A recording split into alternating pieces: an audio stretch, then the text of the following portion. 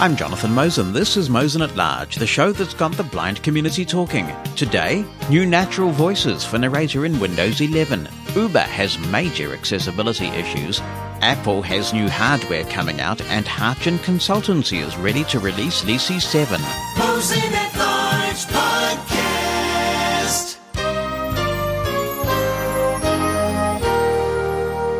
As always, thank you so much for taking time out for the podcast. If this is your first time listening, a warm welcome to you. I did want to start by acknowledging with a lot of sadness the death of Zane Nadella, who is the son of Microsoft's chief executive, Satya Nadella.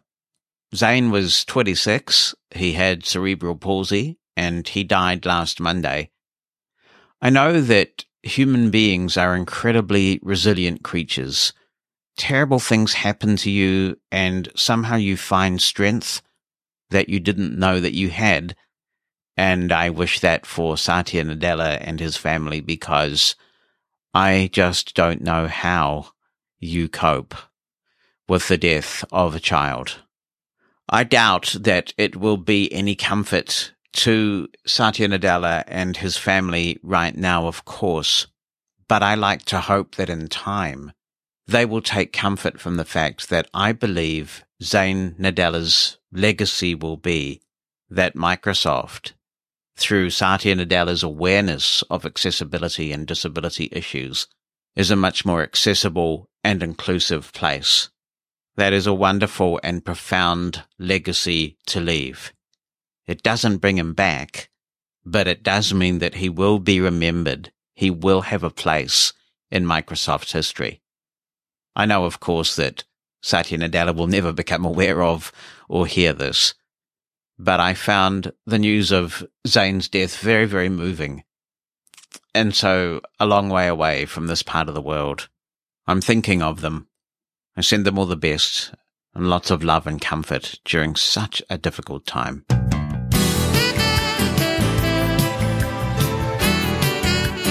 Mosen at Large Podcast.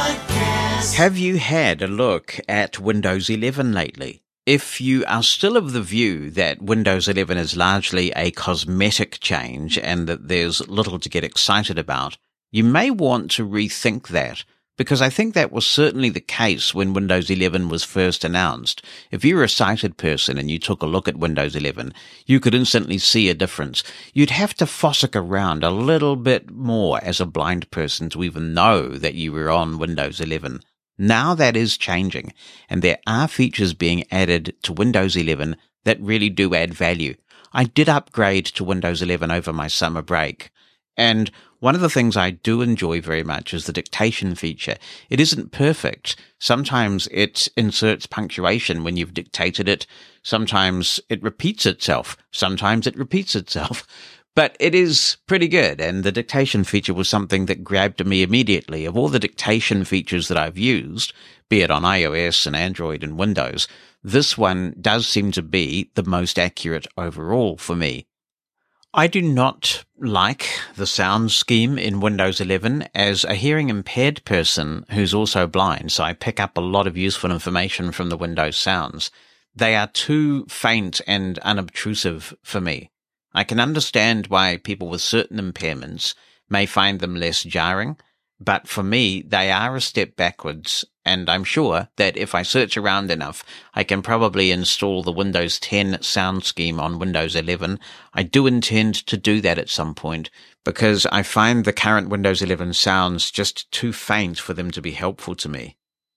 I have now put my ThinkPad on the Windows 11 Insider builds, so I've kind of got a buck each way on this. I have not upgraded my desktop PC here in the studio that I also use as my primary work machine to the Windows 11 Insider builds. I am running the latest release build of Windows 11 here in the studio, but the ThinkPad is running the Insider builds, and there is a lot that is changing and a lot to like in terms of accessibility in Windows 11. There is now full voice control available in at least some markets. There are some changes to narrator, and one of the big changes to narrator is that there are some natural voices that have been added that you can choose from. I'm very pleased about this because one of the things that keeps me on Microsoft Edge is that when you use the immersive reader function, not only do you get rid of a lot of the clutter that can make reading news on the web so difficult because the news is interspersed with all sorts of ads and unwanted stuff, but you also have the ability to use the read aloud function that's built into the immersive reader. And for some time, the voices available in that read aloud function are stunning.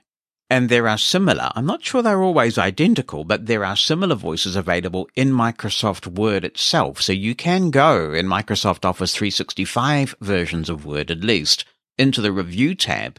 And in the Review tab, there's a Read Aloud button.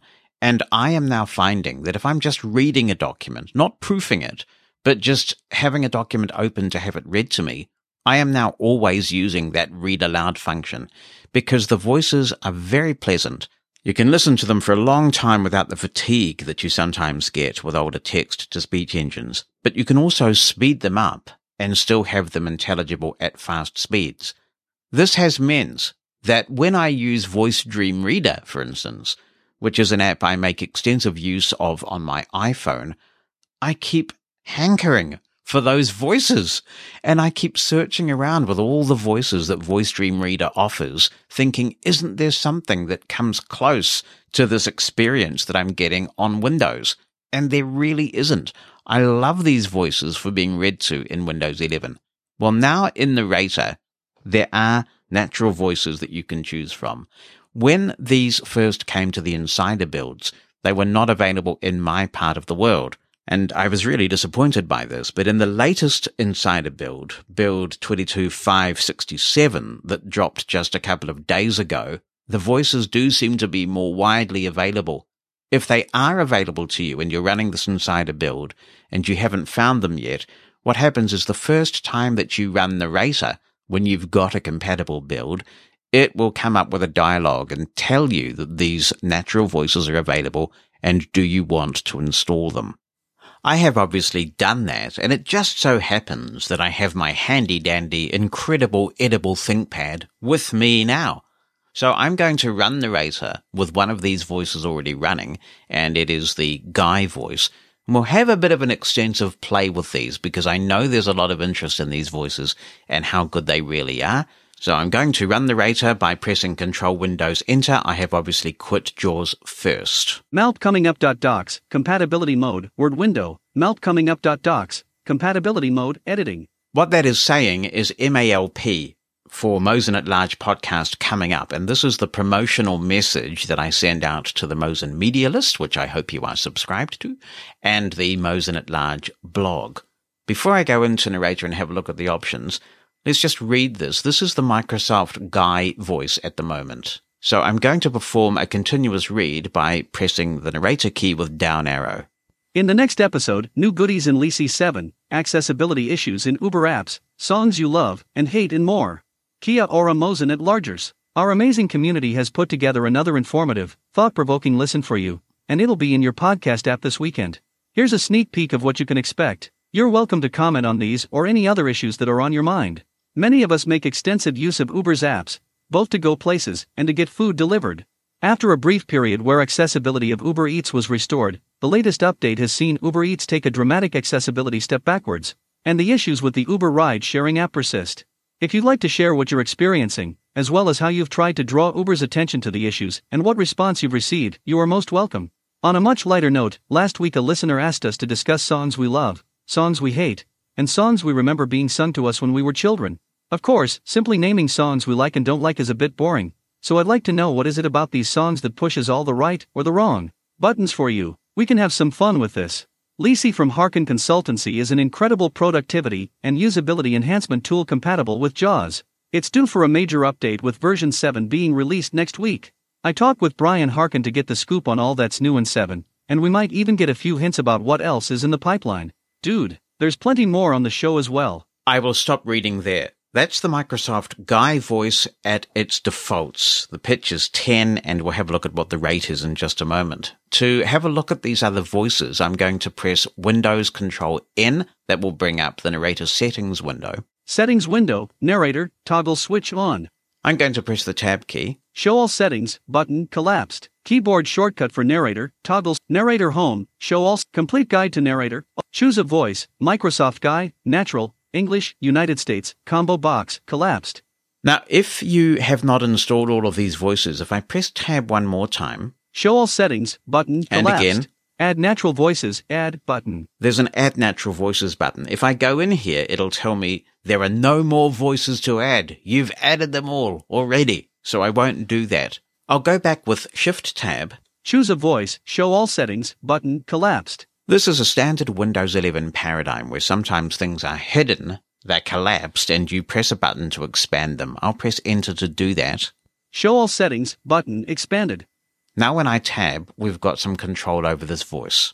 Speed slider at 10. It's defaulting to a speed of 10.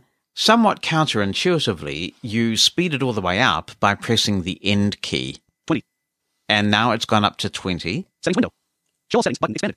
Speed slider at 20. So that may be quite fast for many people. And how slow does it go? 0. Show all settings button expanded. Speed slider at 0. So we'll go up to 5. 1, 2, 3, 4, 5. And have a listen to that. Settings window. Now we'll go back to 10 6, 7, 8, 9, 10. Settings window. and 15. 11, 12, 13, 14, 15. Settings form fields. Show all settings button expanded. I bumped the touchscreen there. Choose a voice, Microsoft guide, natural, English, United States, combo box, collapsed. Complete guide to narrator, open, button. So that is at a reasonable clip, but as you can hear, it's still very intelligible. Choose a voice, Microsoft guide, natural, English, United States. Show all settings button expanded. Speed slider at 15, I'm going to go back to 10, 14, 13, 12, 11, 10. and if I press tab, Pitch slider at 10. the pitch also defaults to 10. Let's have a look at how much range there is. We'll press the End key, 20. and now it's gone up to 20, and it sounds very different. Settings window. Speed slider at 10. Pitch slider at 20. It sounds like it's a tape that's been sped up, actually. And if I go all the way down to the bottom by pressing the Home key, 0. Speed slider at 10. so that does sound like, again, a tape that has been slowed down. Settings window.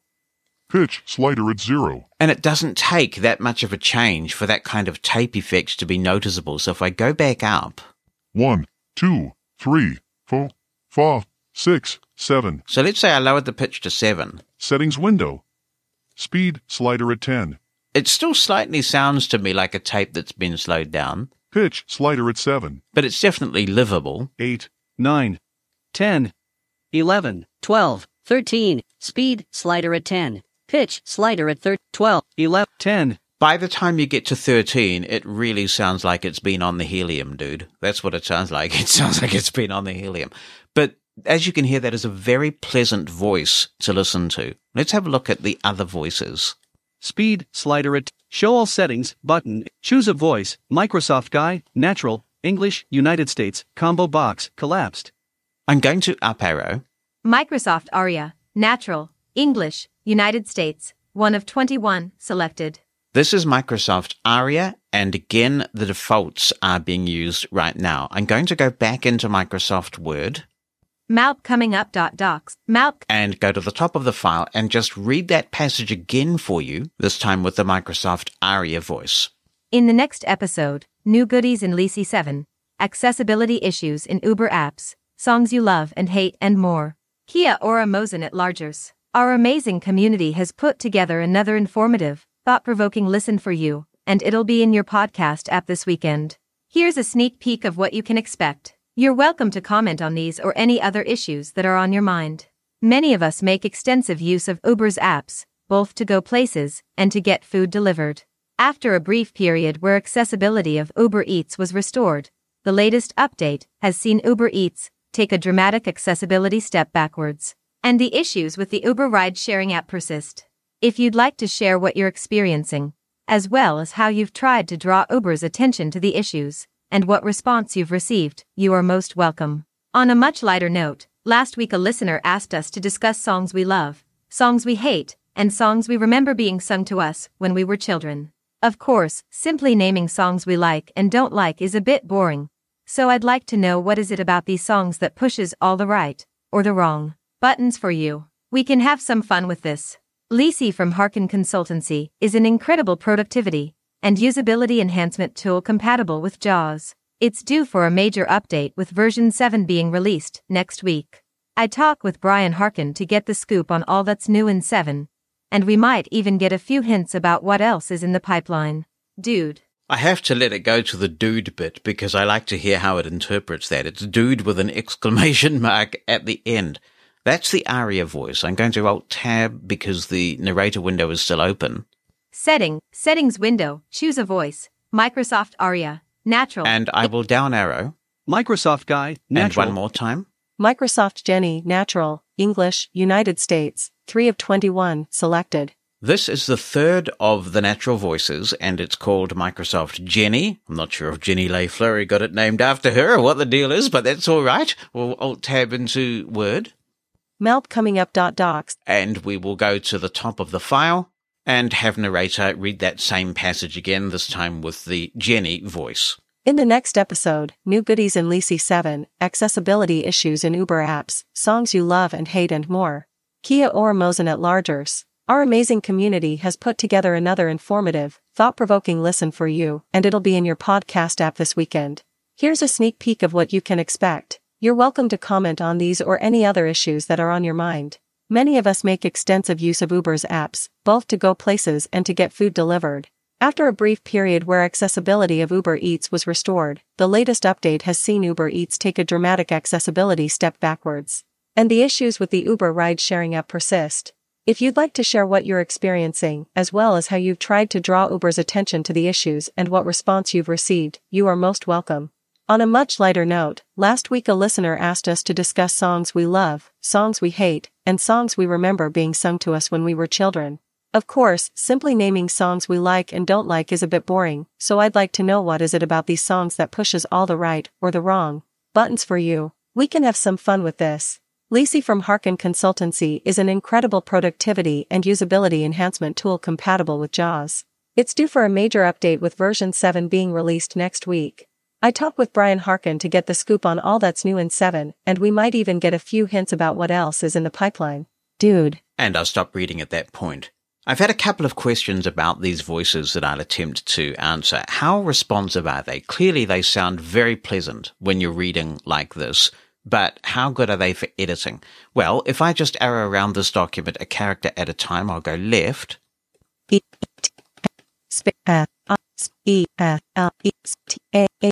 Not too bad. I suspect on my desktop machine they'd be a little bit more responsive because there's a lot more processor power there. I think that eloquence is more responsive, but it's quite marginal. So that's pretty good, actually. And if I go into a new document... Document 1, Word window, Document 1, editing. I'm going to turn character echo on. Character reading on. And now I'm going to type at a reasonable speed. So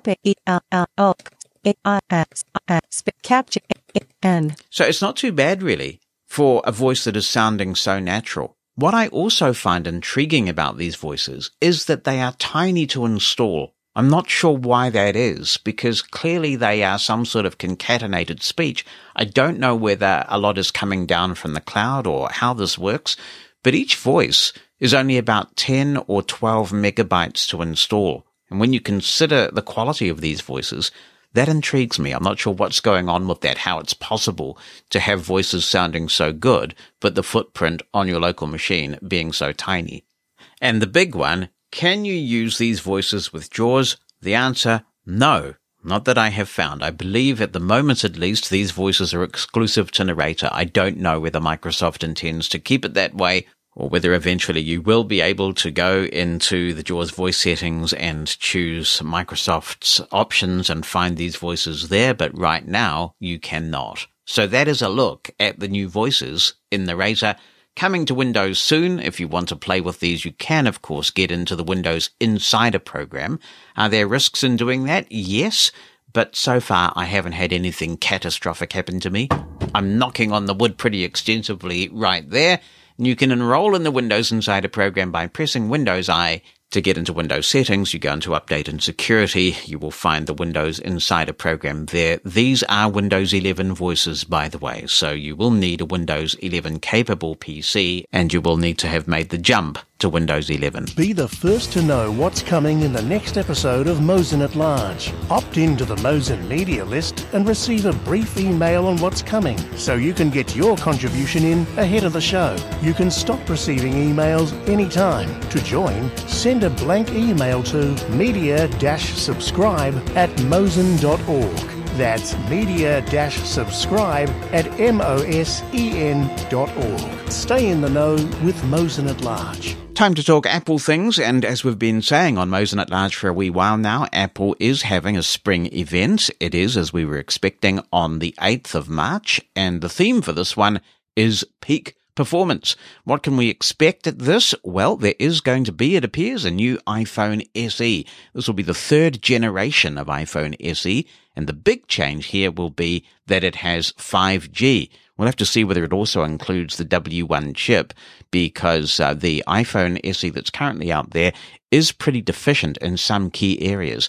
For example, if you have the iPhone SE that's currently out there, you can't make full use of all the Apple AirTag features, such as precision finding. It'd be nice if that was added to the new iPhone SE as well, so we will have to see. A new iPad Air is expected. It's been a while since we've had one of those. We're expecting a new Mac Mini and a new MacBook Pro with the M2 chip. We think it's going to be called the M2. This is Apple's ARM-based processors continuing to evolve. They are a phenomenon, aren't they? No doubt about that. They're doing exceptionally well, and we should be hearing more about the evolution of these ARM-based Apple processors at next week's event. I'll be interested to see whether there's any more talk of services, because there are some interesting rumors bubbling about, including the idea that Apple is going to compete with Audible and create an audiobook subscription service. Now, I don't know whether that's going to be ready for next week or not, but certainly there are just those whispers that that's what Apple is working on, and services are a key revenue stream for Apple now.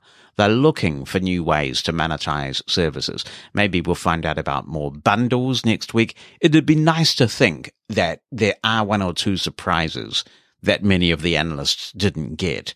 Because you hear so much before these Apple events now that it's almost like some Grinch has spoiled your Christmas. You know, you just turn up to confirm what has already been leaked to a lot of people who watch this stuff.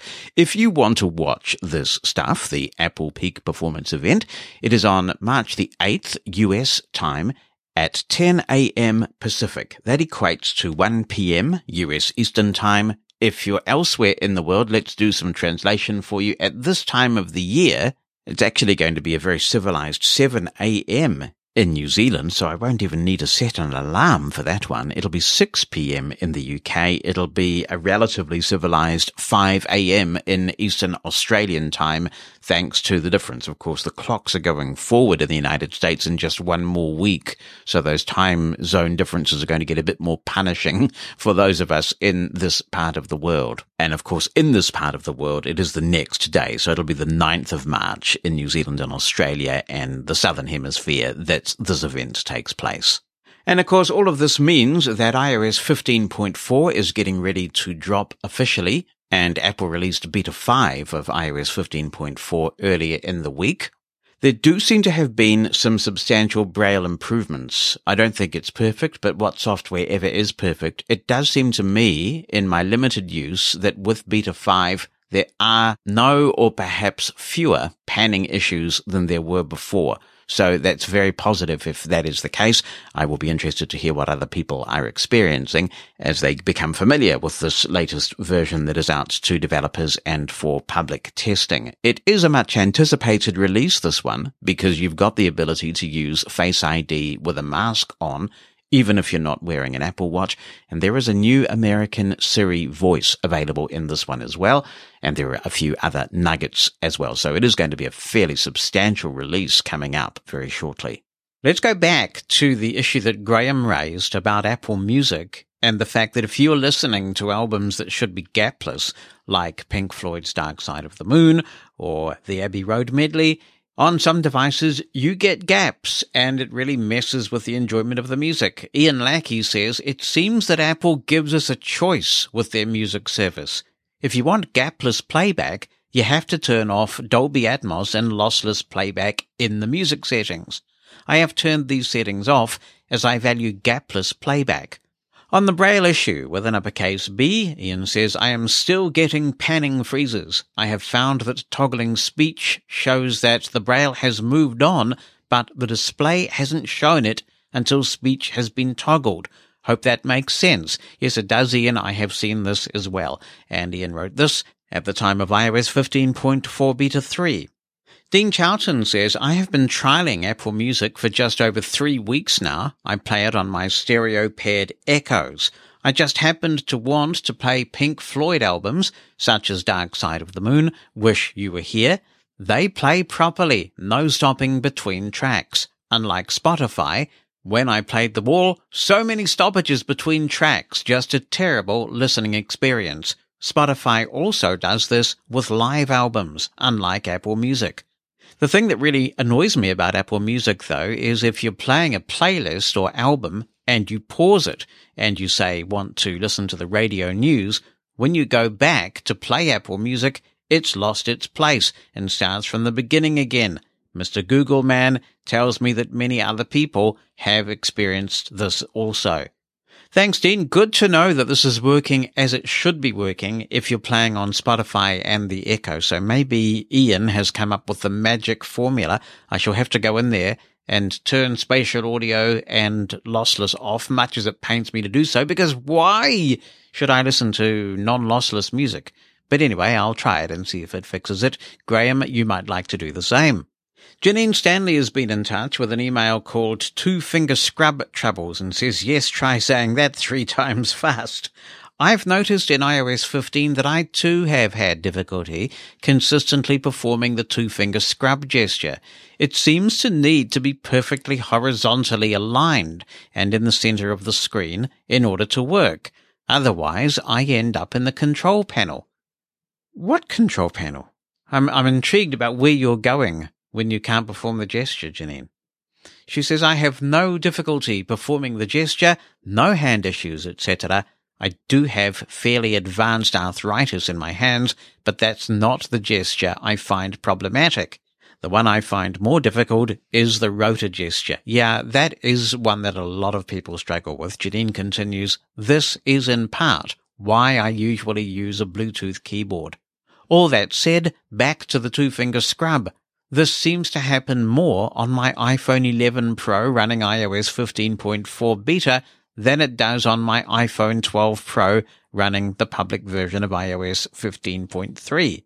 So, Marissa, you're not alone, though I'm not finding the same type of redirect with the scrub. It's definitely much fussier in iOS 15. I would play a little bit of Michael Jackson's You Are Not Alone at this point, but I'd probably get pinged for that, so I will just say you are not alone, Marissa. I've not seen it, but Janine says she has. Here's an interesting email from the good Dr. Sally, and she says, I have found that you can set up the different commands to different gestures. However, I want to be able to do a particular gesture that runs a shortcut. For example, move my email from students to a particular folder with one gesture instead of a lot. Thanks in advance. As you know, I'm new to VoiceOver on my iPhone, but have used it for a while on my Mac. Well, I have good news for you, Sally. It is definitely possible to assign shortcuts to gestures. The one thing that you might find is that you've run out of gestures, and if that's the case, on newer iPhones, you can assign a double tap and a triple tap of the back of the phone to VoiceOver functions, including assigning a shortcut. I use the Google Assistant a lot on my iPhone, for example, because it gives more sensible responses than Siri does most of the time. So I have my triple tap of the back of the phone assigned to that. But I also use Castro to listen to a lot of podcasts. We reviewed Castro way back when on Mosen at Large. It's improved even more since then. It is, in my view, by a long way, the best podcast player for iOS. I listen to a lot more podcasts than I used to because of Castro and its amazing user interface. It is simplicity, but it's also power. And that's the best thing you can hope for in a user interface. And what I've done is I've assigned a gesture when VoiceOver is running to play Castro. That's an iOS shortcut. And I've also assigned another gesture to clear the current episode and skip to the next one.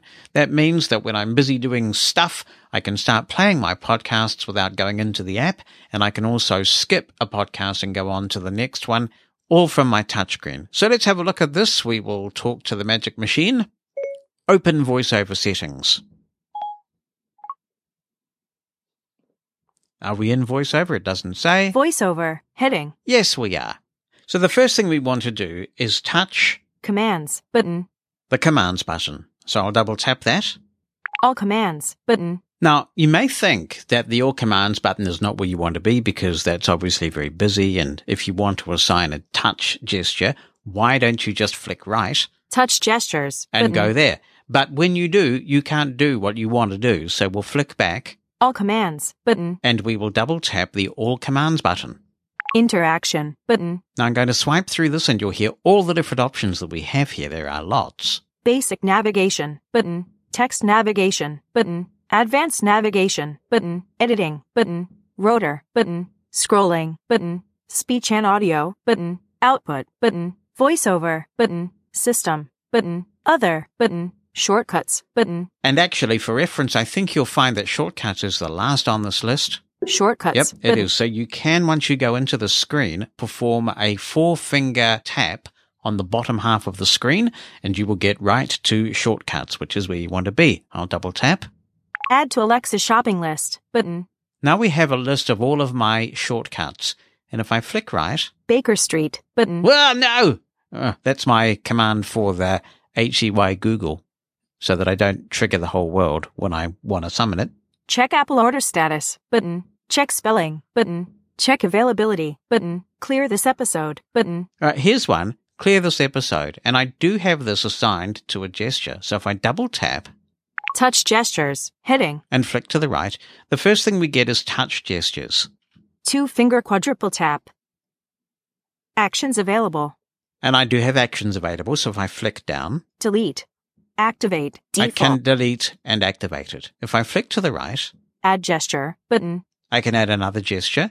Keyboard shortcuts. Heading. I can also assign, if this isn't too confusing, a keyboard shortcut to an iOS shortcut. Add keyboard shortcut. Button. Commands are prefixed with the VoiceOver modifier key. Control plus Option or caps lock. And that's all. So you can't assign a Braille command to a shortcut at this point. So that is how you can go in, first create your shortcut, and then if you want to assign a shortcut to a gesture, you can absolutely do that and assign it to a keyboard command too. It is a really powerful VoiceOver feature. Shortcuts are fantastic. You can have so much fun with them. You can really extend the power of your phone. And then when you can combine it with this VoiceOver functionality, you really can do some magic. So I hope that helps, Sally, and that with your newly found shortcut prowess, you would move me into the super duper cool students folder if I were one. Mosen at Large Podcast. It was Shakespeare who said something is rotten in the state of Uber accessibility. I think it was Shakespeare who said it. It comes from Hamlet, doesn't it? Anyway, when something goes so horribly wrong with accessibility at a company, you do have to wonder what has happened. Have they changed the way that the app is written? Has someone left? Because sometimes what happens is you've got one person in a company who is a real champion of accessibility, somebody who takes the time to check that everything's working okay before a release. And when that one person leaves, sometimes that's enough to upset the equilibrium of the accessibility of an app. I don't know, it's all speculation because it is so difficult to talk to anyone at Uber who can actually make a difference. You know, if you try and contact Uber support, you get these inane, unhelpful comments, and sometimes they'll tell you to uninstall and reinstall the apps, and really it's just hard to break through and talk to someone who actually understands, who's at the development level, who's even at the escalation level, so you can have a sensible conversation about being a part of the solution. You know, there are lots of us who would be quite happy to run test flight builds or do whatever it would take just so we can get our Uber experience back. I am a heavy user. I'm an Uber Diamond user.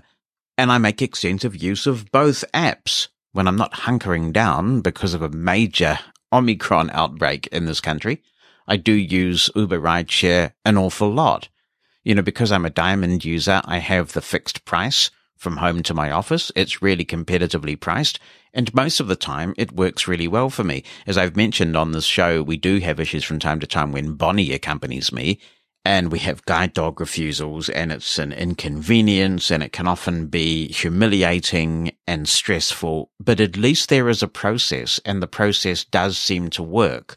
So we have two quite significant accessibility issues going on in Uberland at the moment. One is not new. It's been going on for a few weeks, and we've talked about this on the podcast before. Christopher came up with a workaround for this, and it's essentially don't flick. When you're wanting to get a ride organized in the Uber rideshare app, just drag your finger around the screen until you get to the point that you've selected your destination, and everything will be okay. It is when you flick around the screen that the problems begin. Now, interestingly, from the dialogue I've had with people on Twitter, this is definitely affecting a lot of us, but it appears not to be affecting all of us. And I don't know why that is. There are people with the same version number as the rest of us who are having the issue, who are not having the issue. And it's nothing to do with screen recognition being on or any of those obvious iOS fixes. It's something to do with the app, but I'd love to know what the variable is, why some people are seeing this and other people are not. The one that is new, that has just come to Uber Eats, does appear to be universal. If you have updated your Uber Eats app to the build that was released earlier this week as this podcast goes out, you will be seeing this, and I will show you what it's doing. To demo it, I'm going to place an order with Tank. For those who are not in New Zealand, Tank is a salad place. They make the most amazing salads. It's very good for you. It's probably more expensive than it needs to be, but it's jolly delicious. And so I am now in the list of items that I can order from Tank, and I'm going to flick right to one that I order pretty frequently. Quinoa chicken goji salad. Gluten_free. $17.90. Button. It's a quinoa chicken goji salad. You gotta love those goji berries. Apparently they have all sorts of amazing properties. So I'm going to double tap on this because I can customize the salad. I'll do that. Quinoa. Close. Button. And I'll flick to the right. Quinoa chicken goji salad. Free-range poached chicken. That's already what we've heard, so I'll flick right again. Adjustable. That doesn't speak. I'm not sure what that's even for, but anyway, that's by the by. Choice of extra meats. Heading. So I can choose extra meats, and I'll flick right. Choose 0 to 2. Free-range poached chicken.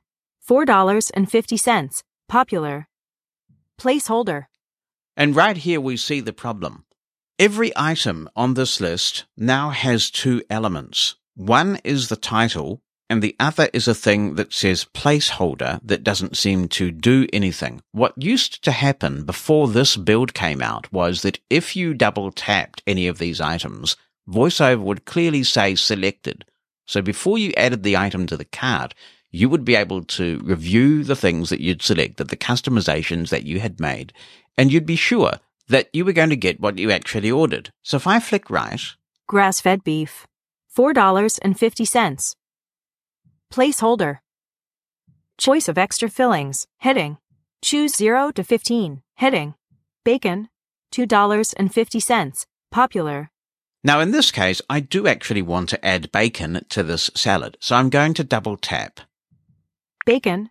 Plus $2.50. Popular. I have learned that it is actually now selected. My double tap has worked, but I've got no confirmation. If I flick left... Choose 0 to 15. Heading. And go right again. Bacon. Plus $2.50. Popular. No confirmation that it's selected. If I flick right to this phantom item, for want of a better term... Placeholder. It doesn't tell me either. So I've got no confirmation at all that it is selected. One way that you do have sometimes, if there is a charge for the items that you're adding, is that you will obviously see the price go up on the Add to Cart button. So if I go to the bottom of the screen... Add 1 to cart bullet $20.40 button. You'll notice that the price has gone up from the original that was quoted, and that's because I've added the bacon, and there's a price when you've added the bacon. But really that's the only way that I'm able to tell what I'm doing is that the price is going up.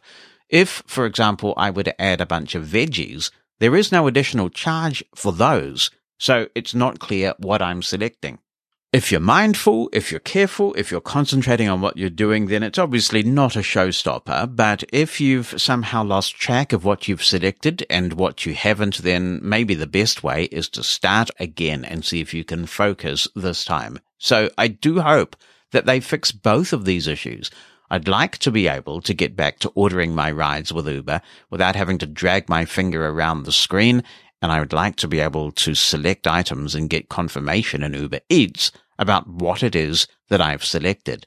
I would encourage everybody who is an Uber user to report these issues. I don't know whether the number of people reporting will make a difference, but we have had these flare-ups with Uber before where they've gone through periods where accessibility has just gone weird and then it comes right again. I do hope that we come out of this trough soon, and perhaps the best way to do that is, well, for podcasts like this to give it a bit of exposure and for all of us to take the time to report any issues. Mosen at Large Podcast. Hey, Jonathan, it's Jim from sunny Florida.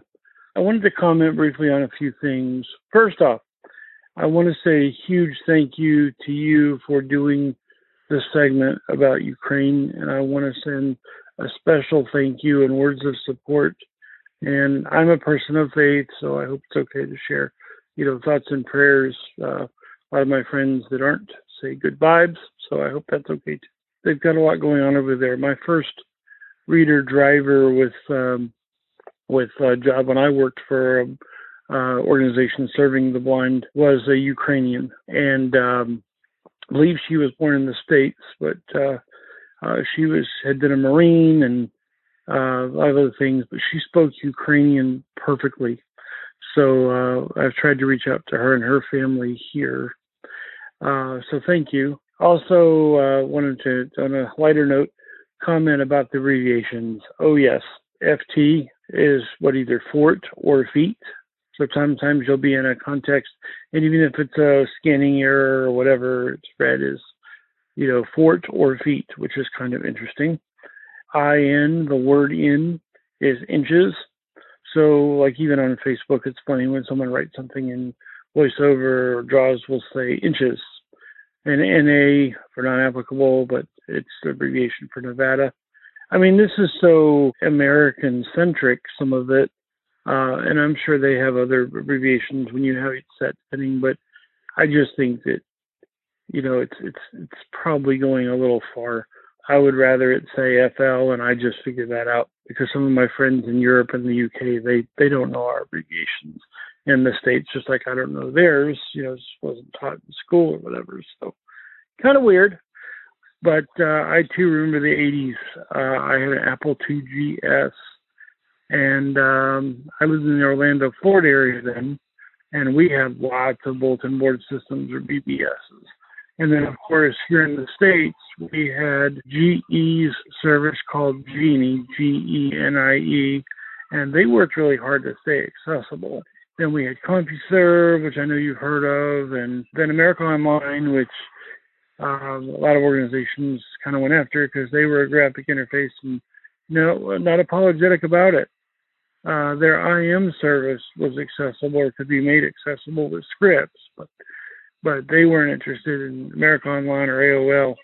Was not interested in being accessible, which really, still bugs me that we didn't really take that argument more seriously in the blind community. And, anyway, but yes, I remember lots of good conversations using the mall a few times to buy CDs and other things, and then the international forums and discussion groups, and then they even came out with Genies with Aladdin, and that would download messages from the different interest groups or bulletin board areas on Genie, and it was really pretty cool. And I actually made some friends and traveled to visit them, so that was an interesting experience too, very positive.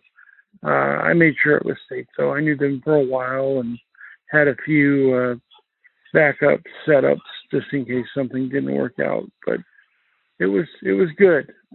So yes, great memories of the early days of the intranets, I guess we could call them. I also remember when they got full and got slow, and I actually had a lot of conversations with people that were hearing impaired or deaf, and they didn't know I was blind, and we got to chatting, and that's an interface, even now where we can communicate with people even who speak other languages or have other types of disability, and the barriers a lot of times come down with technology. Thanks, Jim. I never owned an Apple IIgs, but I remember wanting one because I distinctly remember the tune that Raised.Computing's newsletter played.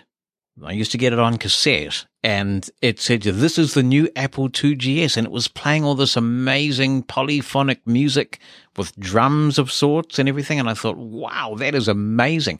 But by that stage, I had migrated to the IBM PC. Yes, I used Genie as well, and a lot of these services did have technology that lets you log in and download things so you could read offline.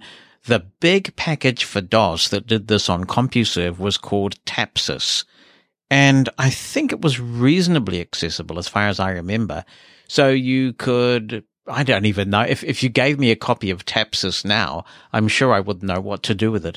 But somehow you would subscribe to different forums, it would go in and download all the stuff from the forums you hadn't read since you last logged on. You would read and reply, and then it would upload them all. And as far as I know, the CompuServe people actually cooperated with the Tapsys people. I think it started off as an unofficial project, but then it kind of got some tacit support from within CompuServe itself. Hello, Jonathan. It's Nikki Keck, and I thought I would call in this week rather than send you an email that you would have to deal with Braille display bugs to try and read. In any case, I do remember the bulletin boards very well. I started out with an Apple computer and a modem, and I don't remember the speed of that modem, and I used CompuServe, and I remember reading the AP for the first time, the Associated Press. And one day I called in to CompuServe just to read the Associated Press in the intermediate unit where my local intermediate unit, they paid for the CompuServe. But, of course, I had my own phone line, actually, and when I called CompuServe, that number was long distance because my family lived out in the middle of nowhere, so we didn't have anything local. So when I did that, my mom said, "Now, you really don't want to call CompuServe just to look at the news." And I was like, "Oh, but Mom, I can read this in text, and it's so cool." And, and I loved printing it out on my Braille printer. I had a VersaPoint, original VersaPoint. Well, then after that, I did get an IBM PC with a 2400 baud modem. And I did do Blue Wave, and I did all the echoes, and I lived in Philly at that time, and I did use CompuServe at first until I got one of those huge bills that you were talking about. But then after that, and by the way, I do not remember my ID, sorry to say, but after that whole thing, I did do bulletin boards, and at one point I did actually call the Blink Link and set up an account, and I used the echoes. Now, I do not remember what I said. I do not remember at all what I actually said. But I do remember that one night, Willie Wilson called me up on the phone, and he had our phone number because we were registered users of the Blink Link, and so you had to use, if you remember, they asked you for your name and your phone number and all of these things when you would register. And he called me and he said, "You don't say that."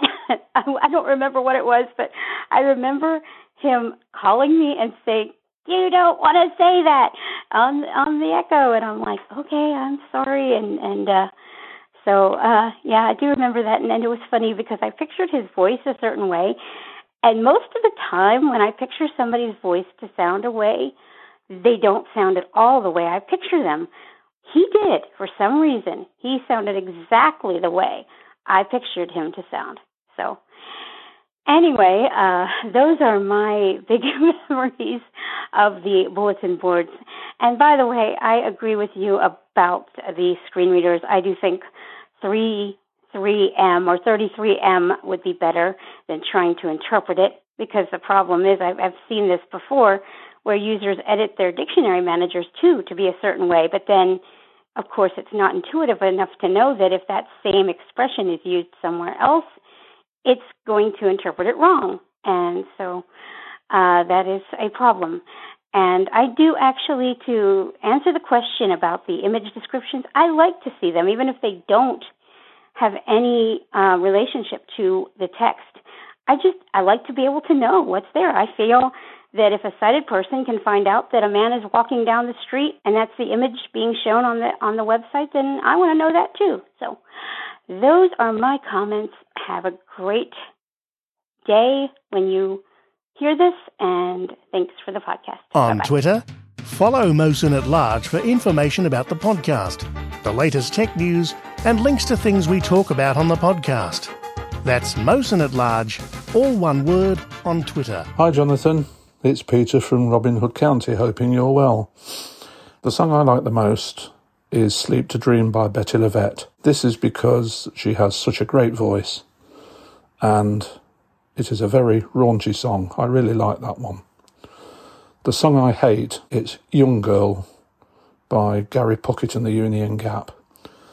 When I was at college in the late 60s, there was a guy who put this on the gramophone in the common room every day, and we heard it at least 3 or 4 times a day. And to be honest, it drove me up the wall. And the song my mum used to sing me was a song called Past 3 o'clock.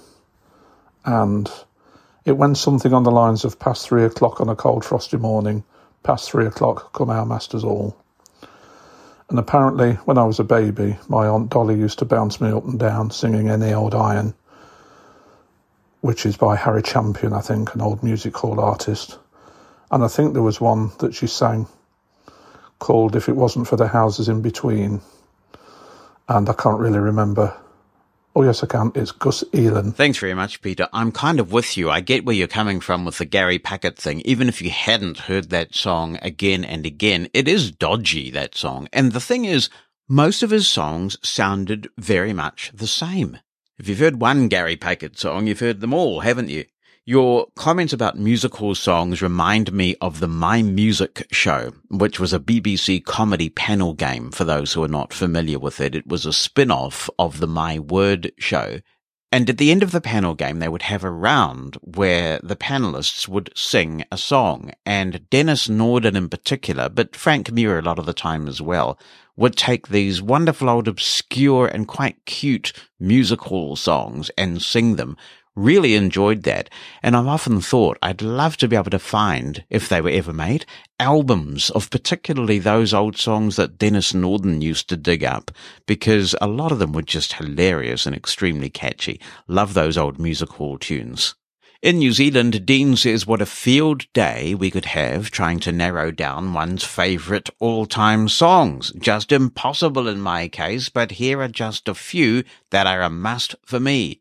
The first ever song I remember hearing was John Roll's Cheryl Moana Marie. Wow, that was a huge hit here in New Zealand. Dean continues, Mum had the 45, and I would have been sitting in front of their majestic radiogram. I would eventually beat the 45 to death. It literally wore out.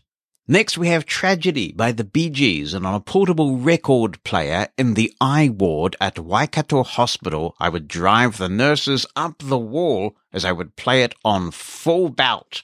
I even got moved to the end of the ward, into my own room. Well, see, that's a good reason to play Tragedy by the Bee Gees. Next, says Dean, we go to my all-time favourite year of 1985, and Treat Her Like a Lady by The Temptations. Oh man, I remember that song, because by that stage I was working as a DJ in an after-school job at a skating rink, and I remember spinning that track up on the vinyl for skaters to dance to. He said a song that always cheered me up and could make you feel good when things weren't going well. Songs I hate and cannot stand. This applies to these artists with everything they've done. Oh dear. Van Morrison. Neil Diamond. What? The Carpenters? Oh no, you're getting worse, Dean. Just ghastly and hideous. Oh my goodness, it just goes to show, doesn't it? One person's ceiling is another person's floor, one person's medicine is another person's poison. You know that great old song that goes, "If I were a carpenter and you were a lady"? Well, Lena has sent an email with the subject line "for the lady carpenter." So you see, being a carpenter and a lady are not mutually exclusive. Lena says, "Hello, Jonathan. I'm sorry that her name escapes me, but you know it." I do, Lena, I do. And for only twice my normal fee, I will tell you what it is. It's Rebecca. It was Rebecca who was asking about carpentry. The lady in Canada who wants to learn about carpentry. Bookshare has a number of the NCCER handbooks. Some are basic and would answer the question mentioned in today's show. NCCER provides education, training and other skill-building help for those who want to do carpentry and other aspects of construction. And Lena provides the URL to a Bookshare version of a book on fasteners and such. As always, says Lena, this year's shows are interesting. Best to you and Bonnie. Thank you, Lena. Always good to hear from you. Thank you for the helpful tip. And hopefully, Rebecca, that's a resource that you can draw from. I am curious, though. I'll ask my device. What is NCCER? Okay. I found this on the web for what is NCCER. Check it out. Yeah. About NCCER Vertical Line Pearson Qualifications. NCCER is a non-profit education foundation created in 1996 as the National Center for Construction Education and Research. There we go. That's what it stands for. I don't know why Siri couldn't have just told me that, but whatever. An email now from Andy Rebsher who says, "Hi, Jonathan. Regarding the inquiry from Keith about audio metering, those you mentioned for use in Reaper are very good. Additionally, if one is using Goldwave, it has a detector that allows for 3 thresholds. As the audio exceeds each one, a different tone is heard. All this is adjustable and can tell you a lot about the RMS and peak values in your project. Stay well, says Andy, and enjoy your summer." Hello, Jonathan and fellow Mosen at Large listeners. It's Gary here. On the topic of treadmills, I was quite an avid runner a couple of years ago, and I like to have a arm on a treadmill, not to hold on to them. I don't like holding on to anything on the treadmill. It affects my pacing and my balance. And I especially don't like holding on the front of a treadmill, because then you tend to lean forward. So what I like to do is, like when I run with my sighted runner, I use my arm actions quite a bit, obviously swinging your arms when you run. So what I would do is generally I just put my left arm on the side of the arm hold and just let it scrape backwards and forwards as I'm running. And I would feel where I am by using that guide on the armrest, and I'd know if I'm going too far back by there's a little thing that juts out. Then I got another treadmill which didn't have any armrests, it only had front holds. So what we done there is we tied a broomstick with quite a number of cable ties, and it actually works very well. What actually happened was when I was running with this thing, over time, my arm scraped this broomstick and it actually became smooth. So then eventually when I started running a little bit too far back, as sometimes happens, I would feel that the broom gets a little bit rougher. The texture of the broom gets rougher. So then I knew, all right, well, it's time to just increase my speed just a little bit to go forward again, to run in the spot where I'm used to running, so I don't tumble off the back of the treadmill and hurt myself. So that worked pretty well for me. And I was pretty fit at one point. I would run 10Ks every day. And on weekends, I generally do races where I do 15Ks or 21Ks, which is a half marathon. And by no means, I was never a fast runner. My best time for a 10K was 62 minutes. And I would do anywhere between 1 hour, 2 minutes and 1 hour, 6 minutes for a 10K and 2 minutes and 30 seconds for a 21K. Obviously, I prefer running outside with sighted runners. And they've got to be quite a bit fitter than me, because they've got to talk to you while you're running, just guiding you with approaching speed bumps, pavements up or down, etc., etc. So it's always good to have a runner that's fitter than you, that's guiding you. So you can obviously do your normal thing and you're concentrating and that sort of things. That's pretty much it on the treadmills. And if I may add this in, don't forget to tune into a little bit of this and a little bit of that, 3 a.m. and p.m. US Eastern weekdays. And thanks again for a great podcast. Mosen at Large Podcast. We have talked about Lisi on the show before. It is a veritable Swiss Army knife, really, for JAWS. It does all sorts of things, including drumming, if you really wanted to. And my guest once again is Brian Hartgen of Hartgen Consultancy, and we've got Brian back on the podcast because Lisi 7 is being released, and I thought it would be good to talk about some of the new features. So welcome back, Brian. Thank you very much. It was episode 123 when I was here last time. Oh, how time flies. It's hard to describe, Lisi, but I guess that's what you do because it's your product. If somebody said to you, what actually is Lisi, how do you succinctly describe it? Well, it serves two groups of different users. It's for the complete computer beginners, because there is a menu structure associated with it. So if you wanted to drive some elements of your PC via a menu structure and you just wanted to use the arrow keys and not much more, then it's that. But most people, I would say probably about 97-98% of people actually purchase it for what we call Lisi Advanced. And as you say, there are so many tools, utilities and services in there. It really does improve productivity for JAWS users, and it makes some applications more accessible as well. One of the things I did over my summer break was to read the entire Lisi manual, and I was taking notes while I did that. And whenever I came across a little function and I thought, I could really use this, things like when I open a Word document, a lot of the time I do appreciate, particularly in a long Word document, being returned to the place that I was at. It's like a notes taker used to be. And I made a note in a little Word document, ironically enough, of all the functions that I keep thinking, yeah, that's pretty cool. I will use that sometime. And just wove all of them into my workflow. And that has been an incredible productivity boost for me now that I'm back at work. I'm very glad to hear that. I've been doing something very similar this week. I've been going through the entire documentation, all 220 pages of it, and making lots of amendments and, of course, adding full descriptions of the new features that we're going to talk about today. In terms of learning all of this stuff, there are two choices. If you like reading documentation, you can certainly do that. And of course, one of the advantages of doing that is that it's all searchable. But you also have these things called Lisi Bytes. What are they? Lisi Bytes are very short audio tutorials that you can download from our website, and they just teach a particular topic. So you can see immediately before you download it what the subject matter is going to be. You can download it, and it's about a 5 or 10 minute tutorial in most cases as to how to use a particular function. So it's nice and concise. Now, some of those are going to be updated during the course of this year because we are changing some of the way that some of our core Lisi features work. But at the moment, most of them are fairly current still. Is there a danger in doing that, do you think? I mean, if somebody updates to Lisi and suddenly a series of commands or workflow that they might be used to doesn't work the same as it used to, you're going to inconvenience users by doing that? I try not to change keystrokes, especially if we can at all avoid it, because of the reason that you've pointed out. But if there is a bit of a change to an interface that would suit everybody for the better, then I think the end results are worthwhile. Now, one of the Lisi Bytes I can think of, for example, is that of emoji. Entering emoji characters into social media platforms or indeed documents, wherever you want to put them. That, I think, was the very first Lisi Byte.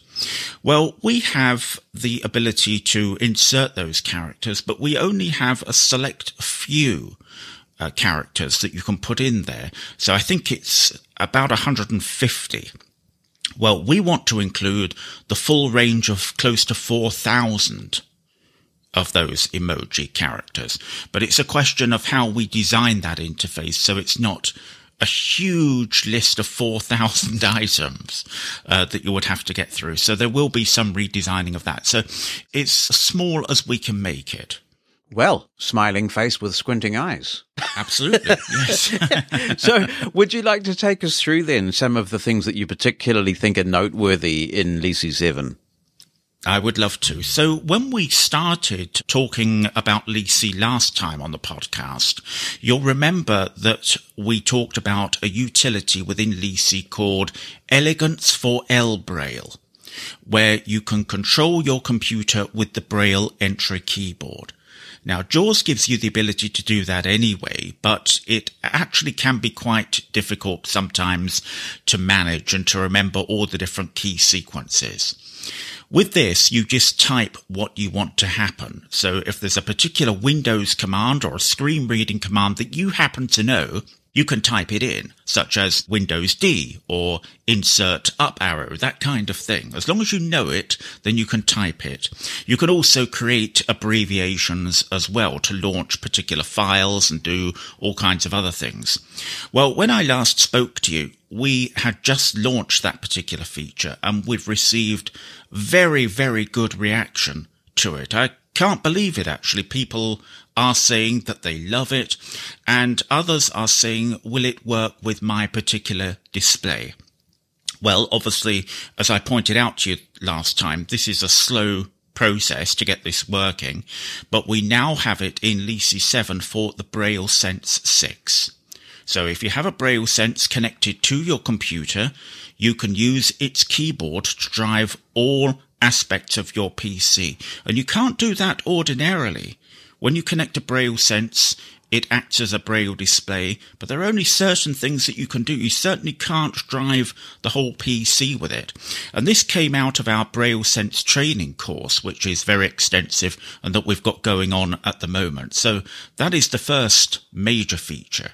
That is exciting because the appeal of L-Braille is obviously that you've got this Windows-capable device in a very blind-friendly package. There's no screen because we don't need it. But boy, even as somebody who used to live in that ecosystem, did find it hard to commit all of those combinations to memory to efficiently use them. So I can understand why that feature is popular with anybody who has a Braille input keyboard. I can't even remember what all the different keyboard commands are at all. And when I put my L-Braille on, sometimes I just want to do something quite quickly with it, and I just resort to this because it's just so much easier. Yeah, absolutely. So that's great that it's being extended. Do you see further extensions in future, or do you think this is it in terms of supported devices? No, I'd like to see it. I've been asked for it to be included with some other displays, and I think now that I've got the evidence of 2 successful modules for this, so we've got the L-Braille and we've got the Braille Sense, hopefully it will go down well with the Braille Sense and people will like it, and that perhaps gives me some leverage to approach some other Braille display manufacturers and say, would it be possible for us to loan one of your Braille displays temporarily so that we can try to get this working, because we're only a small company. We can't afford all the displays. I think we've done well to get what we have. So that might give us a little bit of clout, so to speak. Yes, I hope so. Just out of curiosity, have you had to play with the APH Mantis, which has a QWERTY keyboard but a Braille display? I'm afraid I haven't, no. I would like to, but I would like a Braille display principally because I want to write Braille on there. And my understanding is that you can't actually do that with the QWERTY keyboard. Is that right? You can Braille into it within its own software. So if you open a document in the Mantis, you can Braille, but I don't believe at the moment that you can Braille into it on the computer with a screen reader. So that's right. I just find, particularly because I'm doing so much in the Apple ecosystem, and for the reasons that we've just been talking about, the cryptic commands due to fewer keys, that for me, the APH Mantis has really hit the spot. It's just so efficient to have your standard, very nice, easy to type on QWERTY keyboard, but the Braille display there as well for reading back. So it's good that we've got that choice. It definitely is, and I know you're a big fan of it, listening to the podcast, Yeah. and I can understand why, particularly with the Apple-related bugs that have been a debacle of late. Oh, lordy. Yes. So what's the next feature you're going to tell us about? The next feature relates to text selection. So for years, we've had a feature where you can mark the start point of text that you want to select, that you then move to the end point, you mark that, and then once the text is selected, you can manipulate it. And I was going through this process one day and I thought, why are we actually marking that end point? It isn't serving any purpose pressing that keystroke. We've started selecting the text. So JAWS knows that we're doing that, so there's no sense at all in marking the endpoint. All we need to do is to put the cursor where we want it and then carry out any one of a number of functions. So if you just bear with me one moment, I will just flick over to a document here, which I've got open. And this is some text from one of our training courses, which I will just let it read a little snatch of. Ryan Arjun, let's now talk about favorites because this is going to be very important. Okay, so if I put the cursor to begin with on the first part of the important text, not my name, that's not important. tab. Let's. Okay, and I will begin the selection here. Lisi, begin selection. Okay, and we'll just arrow down a little bit. For you, the last thing you'll want to do for sites that you view regularly is to type in the web address every time, particularly if it's very long and if... Okay, so we'll end it after that sentence. There, if, and, period. And. There we go. And I've not marked the end of the selection note. Okay, so I'll press now Control-C for copy. Copied. And the text is now copied. Now, with Lisi, we have a way of reading the contents of the clipboard, so I will just get it to do that. Lisi. Let's now talk about favorites because this is going to be very important for you. The last thing you'll want to do for sites that you view regularly is to type in the web address every time, particularly if it's very long. Okay, so that is exactly how it works, and you can do it with most keystrokes. So, of course, cut, copy, paste, emboldening, underlining, deleting, all those kinds of things, you will be able to do it there. And do you use the standard JAWS command to append to the clipboard if you want to use the append function, or is there still a Lisi command for that? I think there is a Lisi command for it, but yes, you can use the JAWS one as well if you want to do that. Yeah, I've got used to using the Lisi command for now. But this is great because this is actually a feature that I use, in a range of contexts. But one of the things I do every day with the Mosen Explosion, for example, is I look for interesting little tidbits of fairly light news, often surveys and different things, and I put that all into one document. And so I select the beginning of the text and I scroll down, and then I have been using Lisi marking the end of the text and appending it and that sort of thing. So that's really interesting that you've essentially taken out one step there. Brilliant stuff. It's only a small thing, but over time, a keystroke will save you quite a lot of time if it's repeated over and over, won't it? See, that's a very interesting comment you make there. And this is one of the things that I particularly like about Lisi. I know that you and I are almost obsessive about productivity, and that's why we get grumpy when Microsoft, for example, imposes verbosity and crazy things on us, and I think we're going to come back to that a bit later. But all those things do add up. Efficiency does matter when your time is precious, and it's actually showing respect for one's time, isn't it? That your time is valuable, and all those little savings do add up. That's a very good way of putting it, yes. Anything that reduces the verbal clutter that you get on a day-to-day basis is a good thing, I think. Obviously, we need it for people who are perhaps less experienced or who are coming to computing for the first time. That's well understood.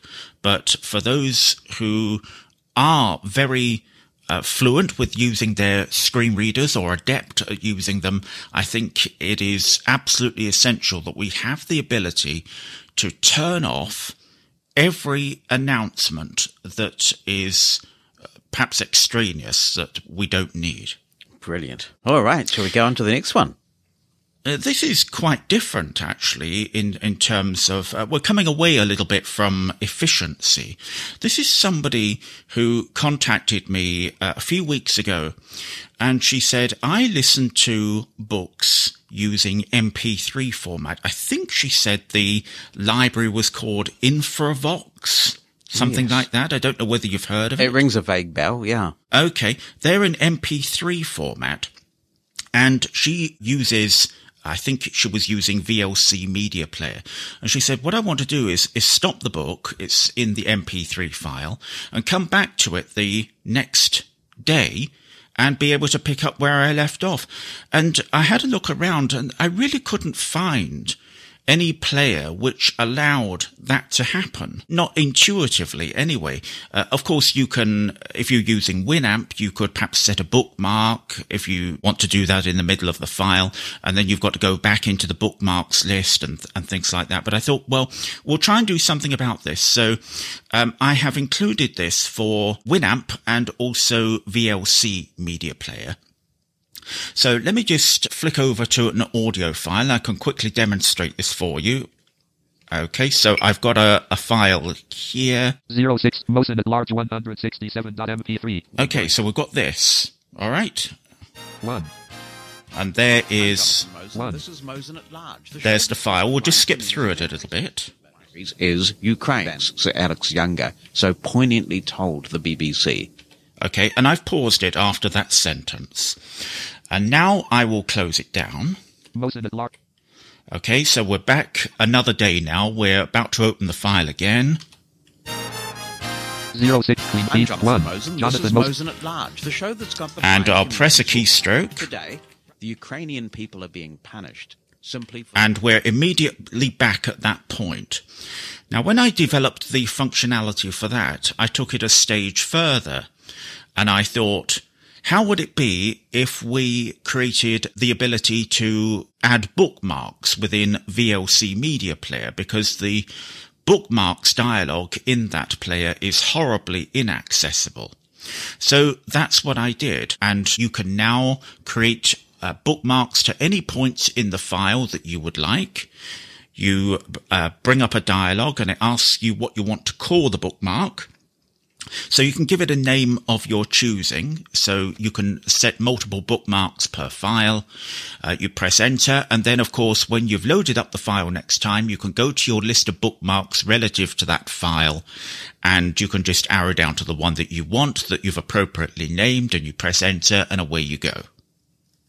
Are those bookmarks actually VLC bookmarks, or are they proprietary to LYSI itself? They are LYSI bookmarks. So if you took it to another copy of VLC without LYSI installed, you wouldn't have those bookmarks? You wouldn't have them, no. iTunes, I think, has a feature where you can define a file as an audio book, but boy, it is quite complicated to do that because you've got to go into a dialogue and define it, and iTunes, I guess, for listening to audiobooks is a little bit like a sledgehammer to crack a nut. So, yeah. You definitely wouldn't want to do that, no. No. So that's really excellent. And so Thank you. That will be available, on any media file, essentially? Yes, it is. Yes, it works with any media file that we've tried it on. Excellent. And in the audio sphere, if you like, I've included the scripts that we have for APH's Studio Recorder. So these were actually developed when I created the training course that we have on the use of Studio Recorder, which is a very useful application for people who want to record speech. I know that you have used it in the past. Oh, yeah, it's a brilliant app, yeah. It really is. And there are a few areas that I thought really needed scripting. So one obvious area, for example, was where you couldn't very quickly get the time, as in the elapsed time or the total time, in hours, minutes and seconds format. It has to read the status bar, and you can have quite a bit of information on that status bar. But the other thing that really got me was that with Studio Recorder, when you press the space bar, it starts playing the file, and then you press it again, and that pauses it. Now, a lot of us who have used sound editors in the past, we will have got used to pressing enter in order to pause the audio playback. And it makes more sense, I think, to press enter because you can really, with the arrow keys, get a nice tight edit. And that's the way that I've been used to working. So we have the ability to turn that on and off. We call it the alternative stop method. And that means that you can go back to pressing enter if that's what you want in order to turn that feature on. Isn't it interesting the way people work? So one of the first things that I do with any new installation of Reaper is fix it so that the spacebar does toggle, does do play pause like Studio Recorder. So I've solved the problem by going the other way. Okay. Well, at least people have that. If they want. I mean, that's right, because that does make it more consistent with pretty much every other sound editor out there. SoundForge does it the way that you're talking about, and I don't know about Godwave, but it is a pretty common practice. Yes, it is. Yes. Yeah. So people have got that if they want. And that there are some other dialogue boxes where certain captions weren't being read and things like that. So they are all part of the scripts, which people can get. Now, I come to a feature which I hadn't even appreciated was a problem until about 2 weeks ago when I got an email from a man called Oleg Shevkin. Yes. I hope I've got the pronunciation correct. Big shout out to Oleg right now. Yeah. Yes. Yeah. He has become a Lisi user of late, and he is excellent at sending in suggestions for features which are very realistic to implement. And they're not crazy ideas. They're very useful, and this is definitely one of them. You will see some others as we go through the year, I'm quite sure. So this one is called alt codes. What happens if you want to type a symbol on your computer keyboard, but it's not present on the keyboard? People might not realize that you can probably do it. If you hold down the Alt key and use the number pad to type various codes, you can actually reproduce a whole variety of different signs. So, for example, if you wanted a pound sign and you haven't got one on your keyboard, that's a British pound sign, you can type 156, I think the code is. And obviously using the numpad, that does present its own challenges for us as visually impaired people. First of all, you may not even have a number pad, particularly if you've got a laptop. And second, you would have to turn on the numlock key anyway, because ordinarily it's used by JAWS. So with Lisi, we can now enter all these alt codes in two different ways. So first of all, what you can do is you can press a key on the keyboard. I've gone into Notepad now, and I'm going to go into our alt code interface. Lisi. Alt code dialog. Please type the alt code, then press enter. Leave blank for list of codes. Please type the alt code, then press enter. Leave blank for list of codes. Edit. Yes, it's like New York, New York. So good they named it twice. Okay, so it's asking us, because a lot of people know these alt codes. They're used to using them on a regular basis. So we thought, well, we have to give people the ability to enter the code. So I think I said it was 156. Actually, that last code. So I'll just type that in and press enter. Untitled character inserted. Pound. Yes, I got it right. Okay. So if you go back into the interface again. Lisi. Alt code dialog. Please type the alt code. Okay, we've got the idea with the prompt. But if we look at the edit field. 156. We've got exactly the same item in there. Because if you want to repeat the symbol, then you would just want to press enter again. But if you don't have anything in that edit field, let me just erase that and press enter. Star, select an alt code dialog. List 1, list view, set sign 155, 184, 384. Okay, so what we have is a complete list. It's the official list of all the alt codes that there are that I could find. And if we arrow down, let's see. Single pound sign, pound sterling, Irish punt, lira sign, 156. So what you're getting is the description as to what the code represents. But then I've put in the code itself as well. The idea being that you can either press enter on the one that you want in order to insert it, or you can get to learn what these codes are. Again, going back to efficiency. So that if you come to remember what the codes are that you regularly use, then that's a good thing. You can just type them into the edit box in future. And I can immediately think of a use for this, because in New Zealand, our Māori language does use macrons.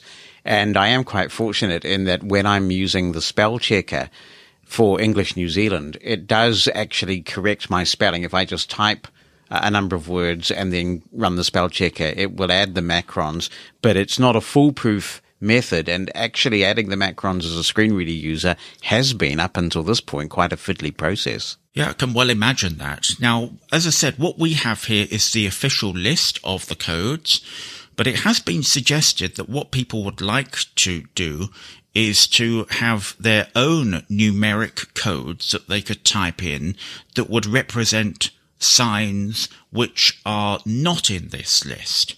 Now, that's not in this particular version. I want to see how this plays out initially with all the official ones, but that may well be a way to go at some stage. One question that probably I can anticipate from listeners is, how does this differ from the insert symbols dialogue that's already built into JAWS? That's a really good question. So we have, I think, about 400 different codes in here. But if you press Insert 4 to bring up the Insert Symbols dialogue, I think you've only got about 49 in there. So it obviously hasn't been updated for a very long time. And I think, as I say, the advantage here is that for people who get to learn these codes eventually, it's probably a quicker method. If you press this keystroke and you type 156 and then press Enter, you can do that in less than 2 seconds, can't you? So it's actually much easier to do it via our method. But you've got the best of both worlds here, I think, and you've got all these extra codes in there. So over time, can you sort of build up a list of favorites, as it were, frequently used codes? You can't do that at the moment, no. No, this is just the maximum capabilities of the feature. Right. I think we did quite well to get it into this version because we only found out about this 2 weeks ago. But I'm sure it will definitely evolve. As I say, there are different ways that we could use this technology, I think. That's the thing, isn't it? That often when you introduce a feature, you get feedback. It's like the old Molly Whoppy story that I used to hear when I was a kid. You have done well, Molly Whoppy, but you can do better still. And the cool thing is that I have seen LiSI features evolve over time as people have given feedback. So I'm sure that you'll get a lot of feedback on this because it's highly useful. I really like the feedback. I'm literally getting suggestions for new features every couple of days at the moment, or improvements to existing features. And I'm very glad about that. I like to hear about the ways that people are using the technology at the moment, or that they would like to be able to use in a particular way.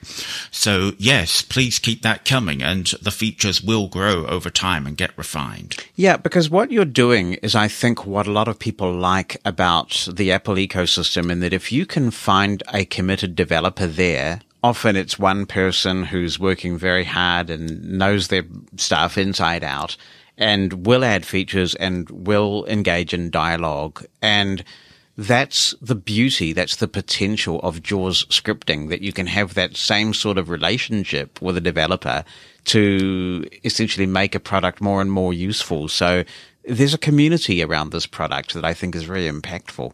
Yes, thank you. I mean, that's one of the things, or one of the reasons why I started learning scripting in the first place. When I was a trainer, I could immediately see where a particular person was struggling. And I thought, if I could just make this easier for that person, if I had some scripting skills, I could make this so much easier, even though JAWS isn't doing what I want it to do at the moment. So that's why I started, and kind of that ethos has continued into the LiSI product all these years later. And there are more goodies, but wait, there's more. It's like the infomercials. I don't know if you get infomercials in the UK. I don't think we have those, no.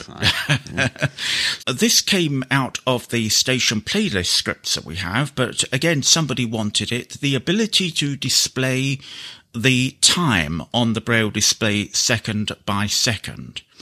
Now, as I said, we've had this for a very long time, probably about 12 years now in the station playlist scripts. Right back at the beginning we had it, but you can now use it everywhere. Now, I know that people are going to say, well, JAWS already has this, and indeed they do. It's a very new feature in JAWS 2022.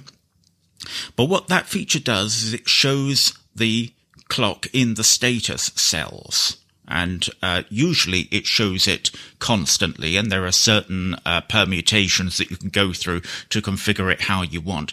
This just displays it on the Braille display.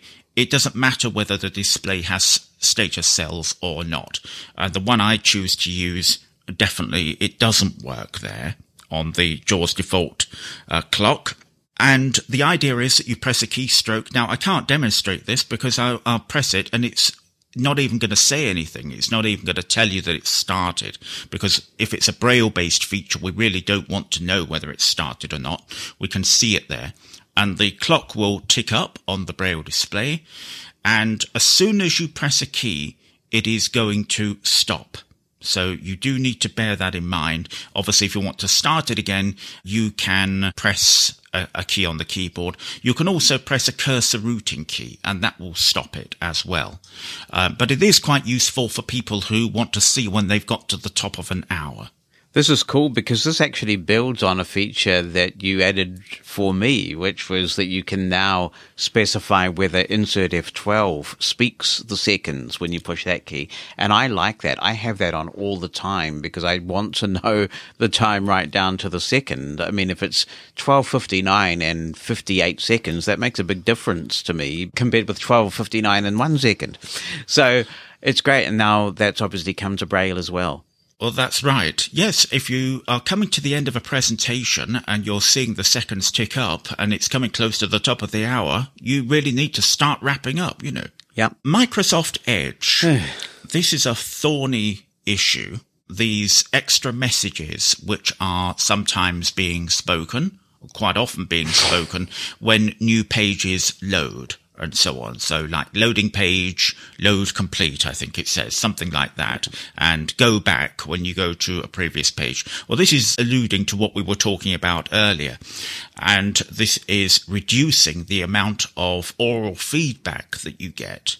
So you can now press a keystroke to stop a lot of that from happening. So you press the keystroke and all the messages are gone.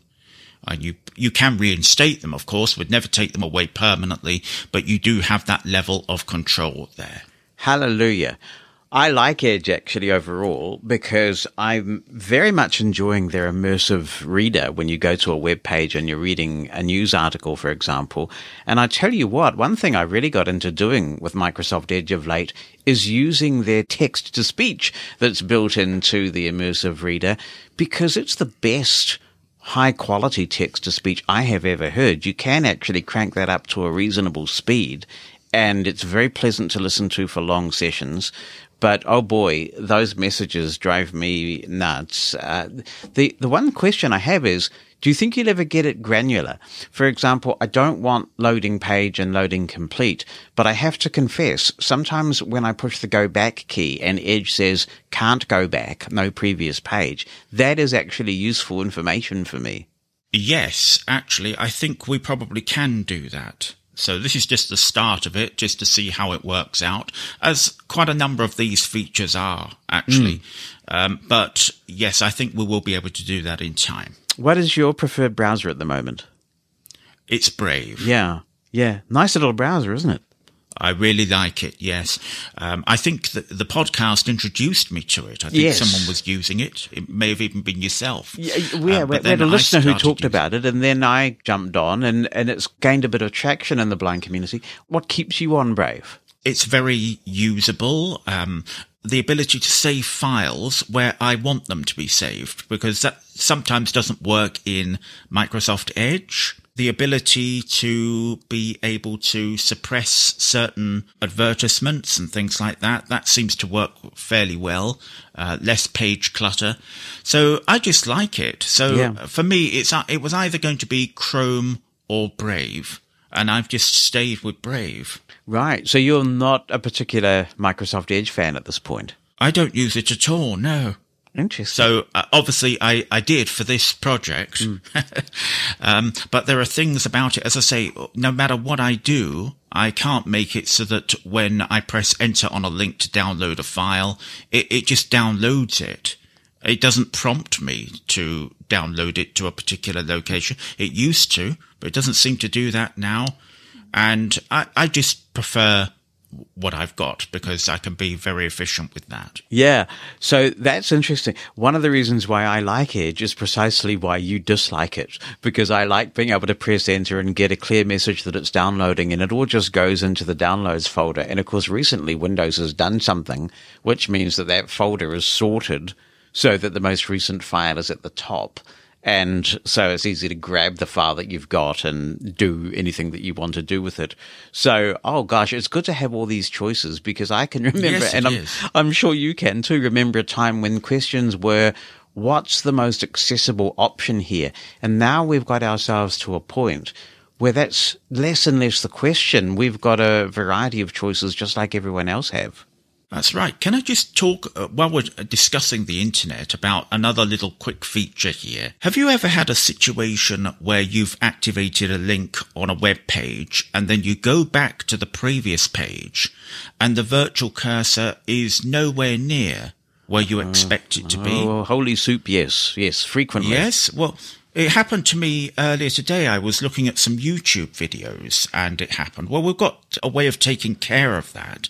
So let me just bring up a website here. Easy. So, Healthy Fruit 2 of 4. So here we go. Healthy Fruit. This Star is Untitled website's called. 3 regions, 120 headings and 185 links. Nuts.com, premium bulk nuts, dried fruit, healthy snacks and gifts. Now this is a great example of where this happens every single time, what I was talking about. So let me just activate one of these links. List of visited link, sugar link, gluten free. So here's one called Gluten Free. I'll press enter. And we should be on the web page now. Nuts.com Brave. Nutstar site uses cookies to nuts.com. Search heading level roasted cashew salted heading level 4 link. Yes, I think it has got there.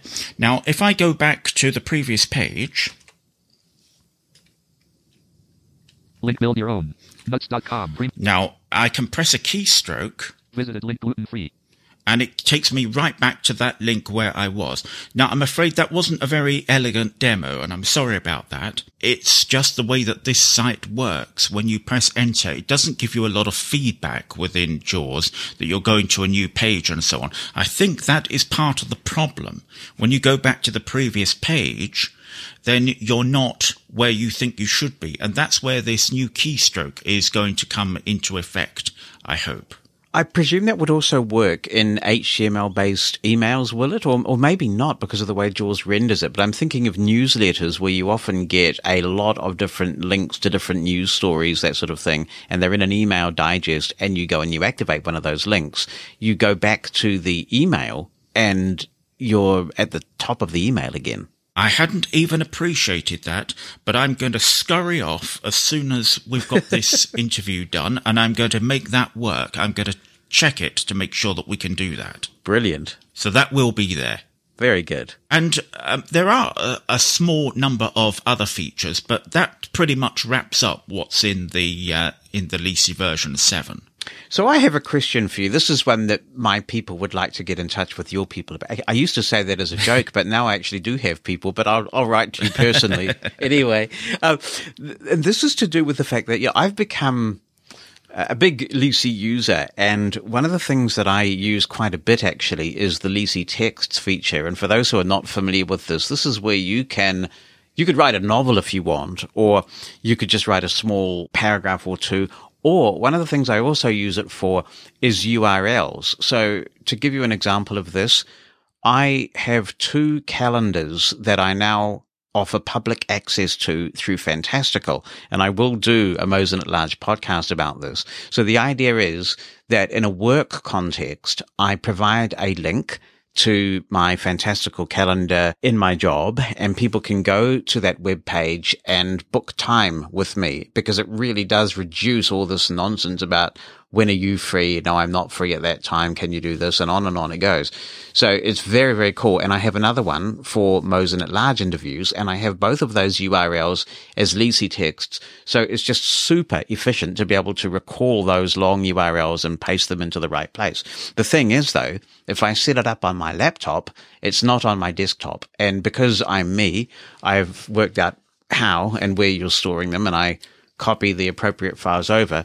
But what I really, really want is some cloud-based way of keeping my Lisi data in sync. I really, really want this.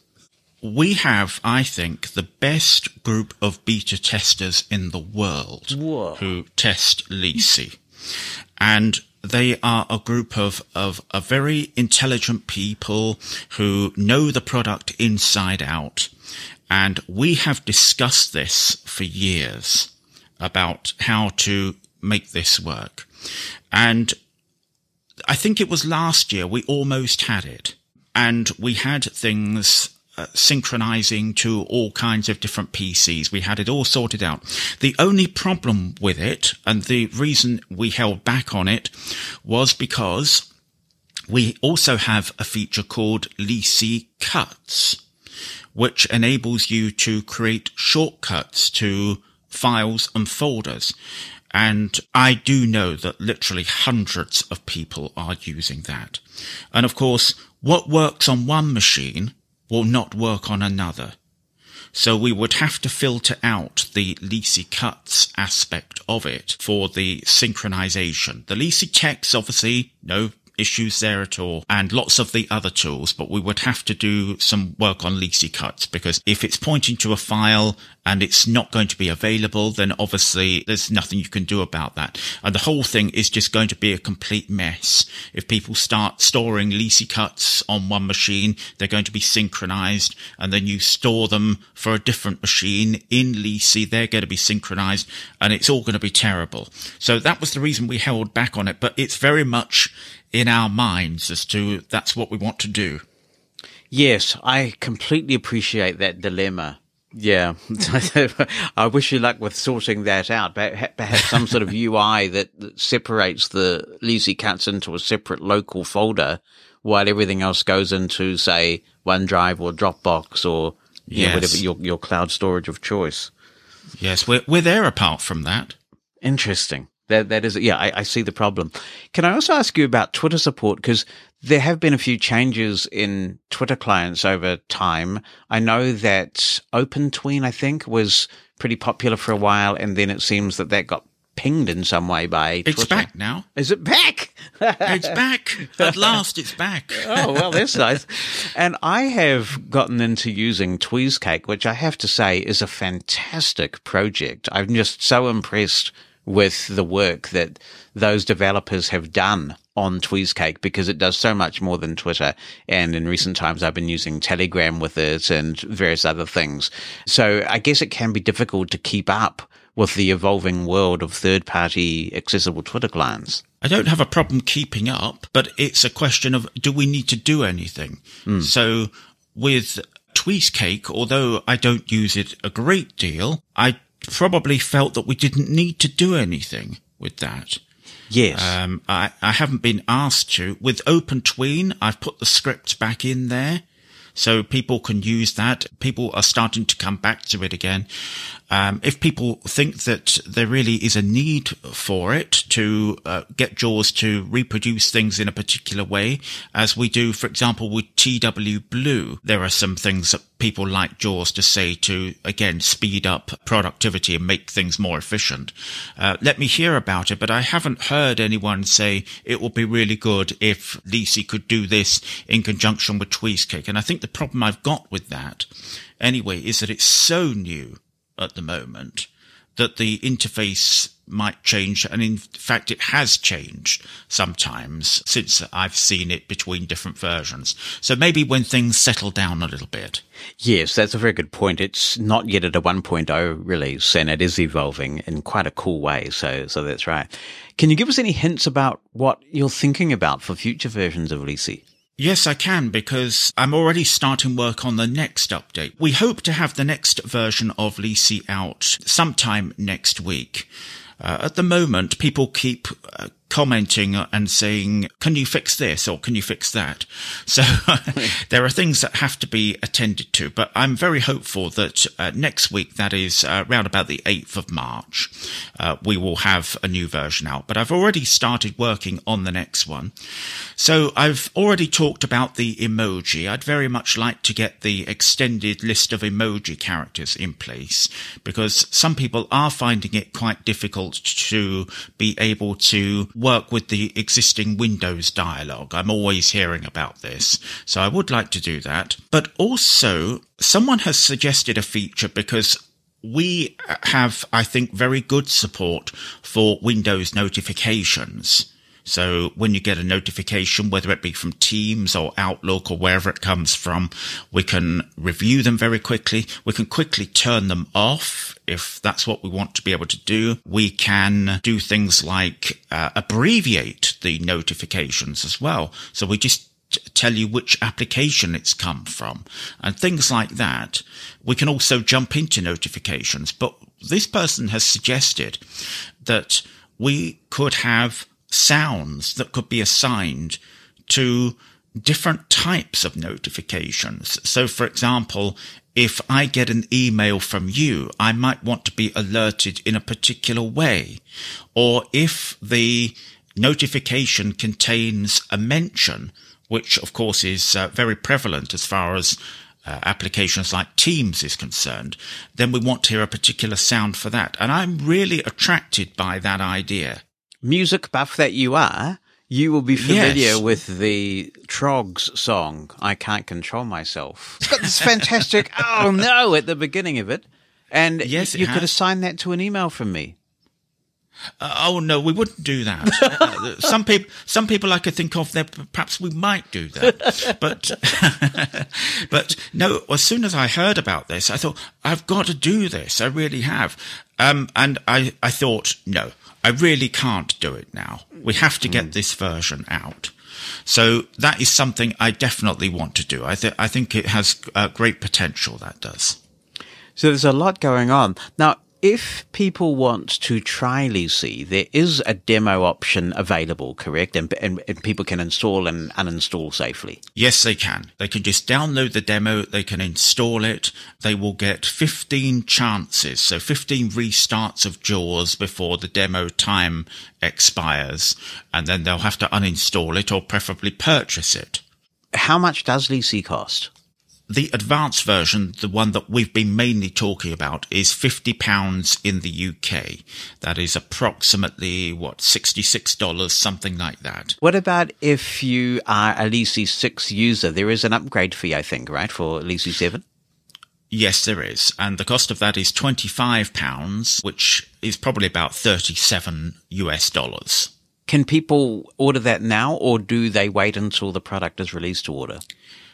No, people can order it now. As I say, I am very confident that within a few days of you hearing this, it will be available, and plenty of people have pre-ordered it. And of course, as soon as it's released, they will get an email to say, yes, it's definitely available and you can go and get it right now. But either is fine. You can either pre-order it now or wait until it comes out. Well, I really appreciate you updating us on this. I just can't tell you how much of a difference Lisi has made to my efficiency and productivity. It's an absolutely fantastic product. And by the way, I buy it like everybody else. So, so it's just brilliant. And I really appreciate the work that you've done on it. So it's great to catch up and find out what's coming up in this forthcoming release. Thank you very much for giving me the opportunity, and I'm really glad that you're using it as well. It's good to get the feedback, and I haven't forgotten about your requested feature regarding RSS. Yes, I don't know if you wanted to talk about that or not, but I've been having a chat to Brian about the idea that an RSS cloud-based service or two might be incorporated with Lisi so that people who read news extensively across devices like I do might be able to do that with a lot of efficiency, because at the moment, really, if you're a PC user and you want to use your cloud service, the best way to do that is on the web, and there are some downsides of going that way. So I'm sure that's a very big project, though. It's a very big project. We've got the existing RSS reader, which took me some time to get organized, but obviously it has major disadvantages. I have looked into it, and there is an API for a particular service. There is one hurdle that I don't have expertise in resolving at the moment. We may need to buy in some services from somebody who knows a little bit more about it, but that's something that we've done before So that's fine if that's what we need to do. But yes, I would like to do that. I think along with synchronization with the cloud on different machines for LISI settings, I think that is something that we really need to be looking at. Fantastic. We'll look forward to what happens in the future with LISI, and we'll have you back on the podcast to talk about it all. Thank you so much. Looking forward to LISI 7. Thank you very much once again, Jonathan, and hope your listeners have a great rest of your day. What's on your mind? Send an email with a recording of your voice or just write it down. Jonathan@mushroomfm.com. That's JONATHAN@mushroomfm.com. Or phone our listener line. The number in the United States is 864-60-MOSEN. That's 864-60-66736. Let's go to Hungary and hear from Peter, who says, "Hi, Jonathan. Can you ask your audience about what is the simplest accessible voice recorder for Android? Of course, if you know the answer, no need to bother the listeners. There are countless voice recorder apps on Google Play, but I'm too old to try them all. I would like to install a free application where I only have to push a button to start recording, and that's it. The file should be saved on my phone and be available in Windows by connecting my Nokia G20 to the desktop computer. No, Nokia G20 does not come with a pre-installed voice recorder app. Thanks in advance for all good suggestions. My best wishes from Budapest." Well, Peter, I'm not going to ask my audience any such thing, because you've just done it. I just read your email, so I hope somebody can help. It sounds like what you are describing is an app we have on iPhone called Just Press Record, and it does exactly this. It's available for the phone and the Apple Watch, and you just install it, double-tap the button, you start recording, and voila, thanks to the magic of iCloud, your recording appears on your Windows computer without any fuss at all. And if there is such a beast for the iPhone, I'm sure there will be some sort of equivalent for Android, whether you have to connect your phone physically and grab the recording, or maybe some sort of cloud-based syncing option is available through Dropbox or Google Drive. So, having got the description, if you are an Android authority and you can help Peter with a good recorder, please be in touch with the answers, with the recommendations. My email address is Jonathan, that's JONATHAN @mushroomfm.com. Attach an audio clip so we don't have to hear too much of my voice if you want, or you can write it down. You can also call the listener line in the United States. The number there, 864-60-MOSEN, 864-606-6736. Rebecca Skipper writes, "I am sending in a Braille display for repair, and I miss the days of the Braille and Speak and Braille Lite M20. I loved using speech and Braille on a portable device that didn't require the use of the internet. There are times when I'd like to use speech-only devices for portability. I don't want to take a Braille display to a restaurant or to the beach. Use of speech can help users learn a new Braille code or help them understand a new symbol. Yes, we have screen readers like VoiceOver and JAWS, but I do not like using Bluetooth with external keyboards because you can lose data if Bluetooth fails. Sometimes you just want to read notes or enjoy a good book offline, and having the device with speech and Braille would be nice. Getting Braille displays connected to a computer can become complicated. I do not want to use my iPhone to store credit card numbers and all the reports suggesting that Braille on iOS is not reliable." Oh, and then the email just stops. I guess I was expecting more. I definitely understand why you wouldn't want to take a Braille display to the beach. You don't want to get sand in your Braille display. But I would not be without my Braille display at a restaurant, because often I can go online and get the menu and read the menu for myself. And as somebody who's hearing impaired, sometimes it can be quite difficult, even if you get a cooperative waiter who is going to read the menu to you. I find it much easier to have my Braille display with me and read the menu myself and make my own choices. So I never go to a restaurant without my Braille display. But to each their own, as they say. It sounds like what you're describing is a note taker, like the Braille Note or the Braille Sense. True, they do have the internet, but look, the world's connected to the internet these days. It's going to be very difficult for you to find a device that has Braille and speech that isn't connected to the internet. But if somebody knows of such a thing, let us know. Here's Matthew, who writes, "Hello, Jonathan, and all listeners of Mosen at Large. Hope all is well. A few weeks ago, my brother helped our family install 1Password on our devices. I was super excited when he said he was going to help and immediately sent him your episode of your demoing the product. Things are going smoothly with 1Password, but I'm having a slight issue on Windows. Using NVDA, I can't seem to access 1Password the same way you do. For example, using the keyboard command to bring up the dialog when in text fields, finding the app in the system tray, etc. Would love your help, if possible, on this. I have tried the extension on Edge, Chrome, and Brave. I do have the app installed." Thanks, Matthew. I'm not an NVDA user, so I can't comment on that, but I doubt that it's the screen reader that is the issue in this case. It does sound like you've either got the new browser-based 1Password installed, or you've got both installed, the new browser version and 1Password Classic. And I think if you've got both installed, then the browser version takes precedence.